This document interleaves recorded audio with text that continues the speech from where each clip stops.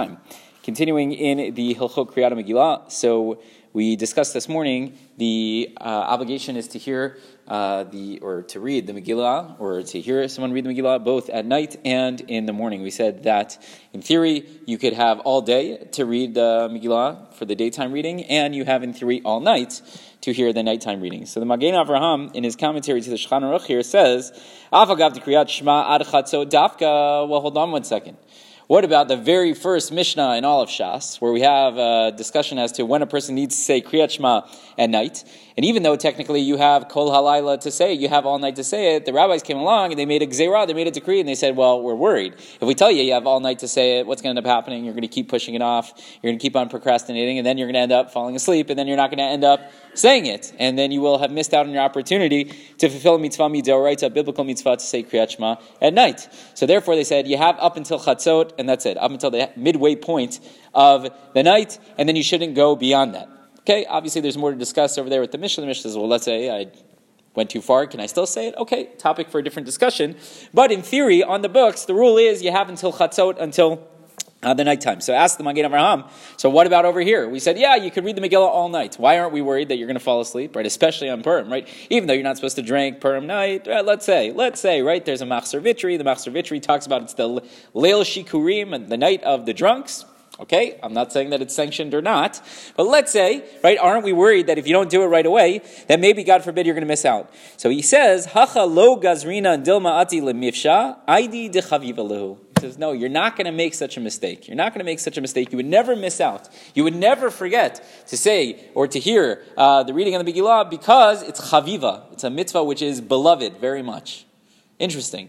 Now, are there other places in halakha that we find that the mitzvah of Kriyat Megillah is beloved? Yeah, maybe we do. So hopefully we'll have to continue to discuss that, but that's what he suggests. Another reason that he gives, and this is an interesting discussion, I haven't yet decided what we will, God willing, learn for our pre-holiday lecture series, but maybe we'll talk about this a little bit. He says that the reading at night is on a lower level than the reading during the day.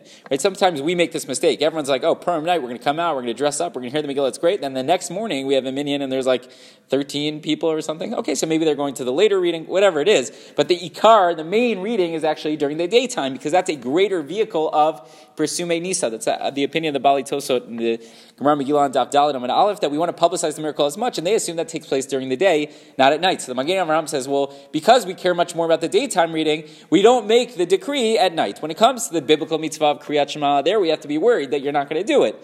But for a lower level mitzvah, so to speak, we don't have to get as excited. And he brings other suggestions as to where you might see such an idea. So, for example, sometimes we'll tell you that before engaging in a mitzvah, you shouldn't do anything. You shouldn't start any activity, even learning Torah.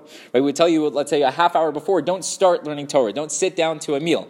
So he says, when it comes to the reading of the Megillah, we tell you, you want to learn all the way up until the Megillah, not a problem. We're not worried you're going to miss out. Specifically at nighttime. Why? Because maybe the nighttime reading is somewhat on a lower level. So a couple different reasons, according to the Magen Avraham, as to why we don't need to be worried at the nighttime reading, either because it's a mitzvah which is chaviva, it's very beloved, or because it's somewhat on a lower level. It's almost like two different extremes, because we love it so much, or because it's not that important.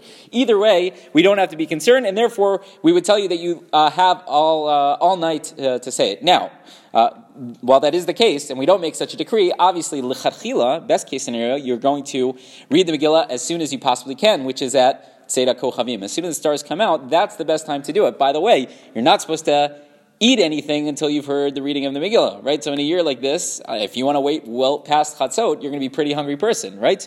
But let's say it's one of the years that it falls out, we fast on Thursday, and then we're going to do Saturday nights instead, right? So maybe you would think, okay, read it all the way past Chatzot. So we say, no, l'chadchila, best case scenario is to read it as soon as you possibly can, but if we needed to rely on a leniency, we would have it. Everyone have a pleasant evening.